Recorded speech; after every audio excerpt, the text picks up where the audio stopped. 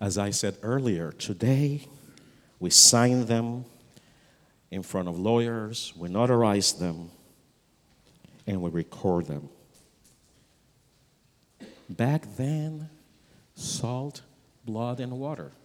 But it's fascinating that in God's providence, it is water.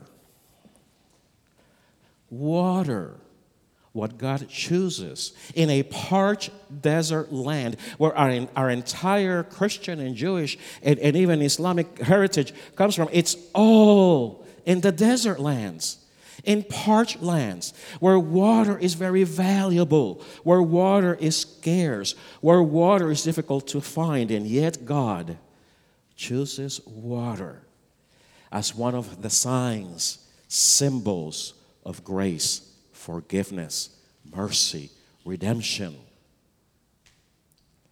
with a metaphor of cleansing spiritually.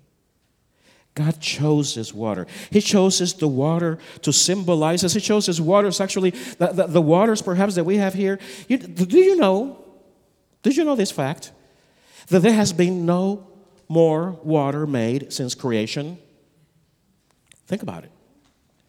All the water that we have today is the same water that came up from the earth and came down from heaven in creation, as the narrative tells us. The same water. So who knows if one of these waters actually cleansed, was baptized by Jesus? Who knows if some of this water ran somewhere in the rivers of Jordan or somewhere in North Africa, somewhere in Europe, and maybe somebody was baptized by those waters. Water was chosen by God and was declared good as God moved the waters over the face of the depth in creation. Water was used to cover the earth, and the promise was given that it will no longer be used to destroy it, with a sign of the rainbow in Noah. Water was used to free the people of Israel as the waters parted and they walked in dry land. God's power moved the waters. The waters that also opened the Jordan. The waters that were poured in each one of our ancestors for cleansing rituals. And John the Baptist, not the Presbyterian, and John the Baptist would introduce Jesus to the waters of baptism as Jesus came forward and humbly accepted baptism. And John even said, the Baptist, not the Presbyterian, he even said that I'm not worthy to untie your shoes and to even baptize you. But Jesus said, this is the way it's supposed to be. So God has chosen simple elements. Maybe for us simple, but for some people in other parts of the world, a big scarcity. Something very valuable, something that they may not have.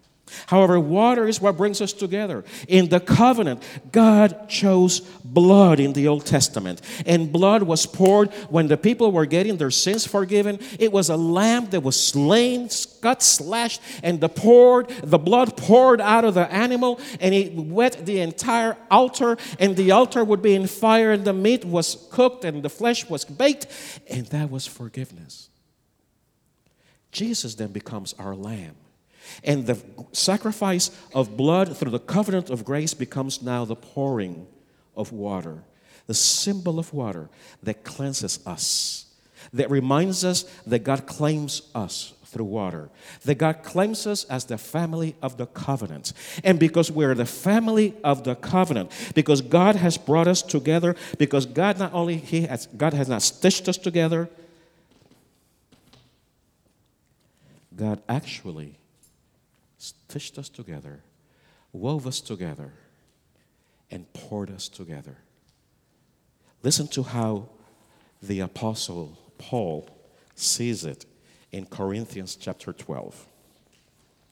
The human body has many parts, but the many parts make up one whole body. So it is with the body of Christ. Some of us are Jew, some are Gentiles, some are slaves, and some are free.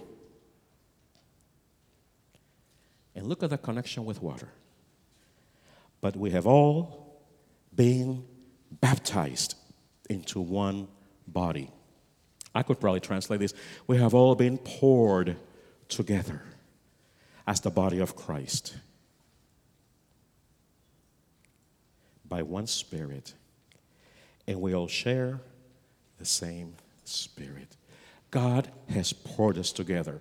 God has brought us together with a mighty and yet simple of an act of water. Water that claims us. Water that heals us. Water that satisfies our thirst. Water.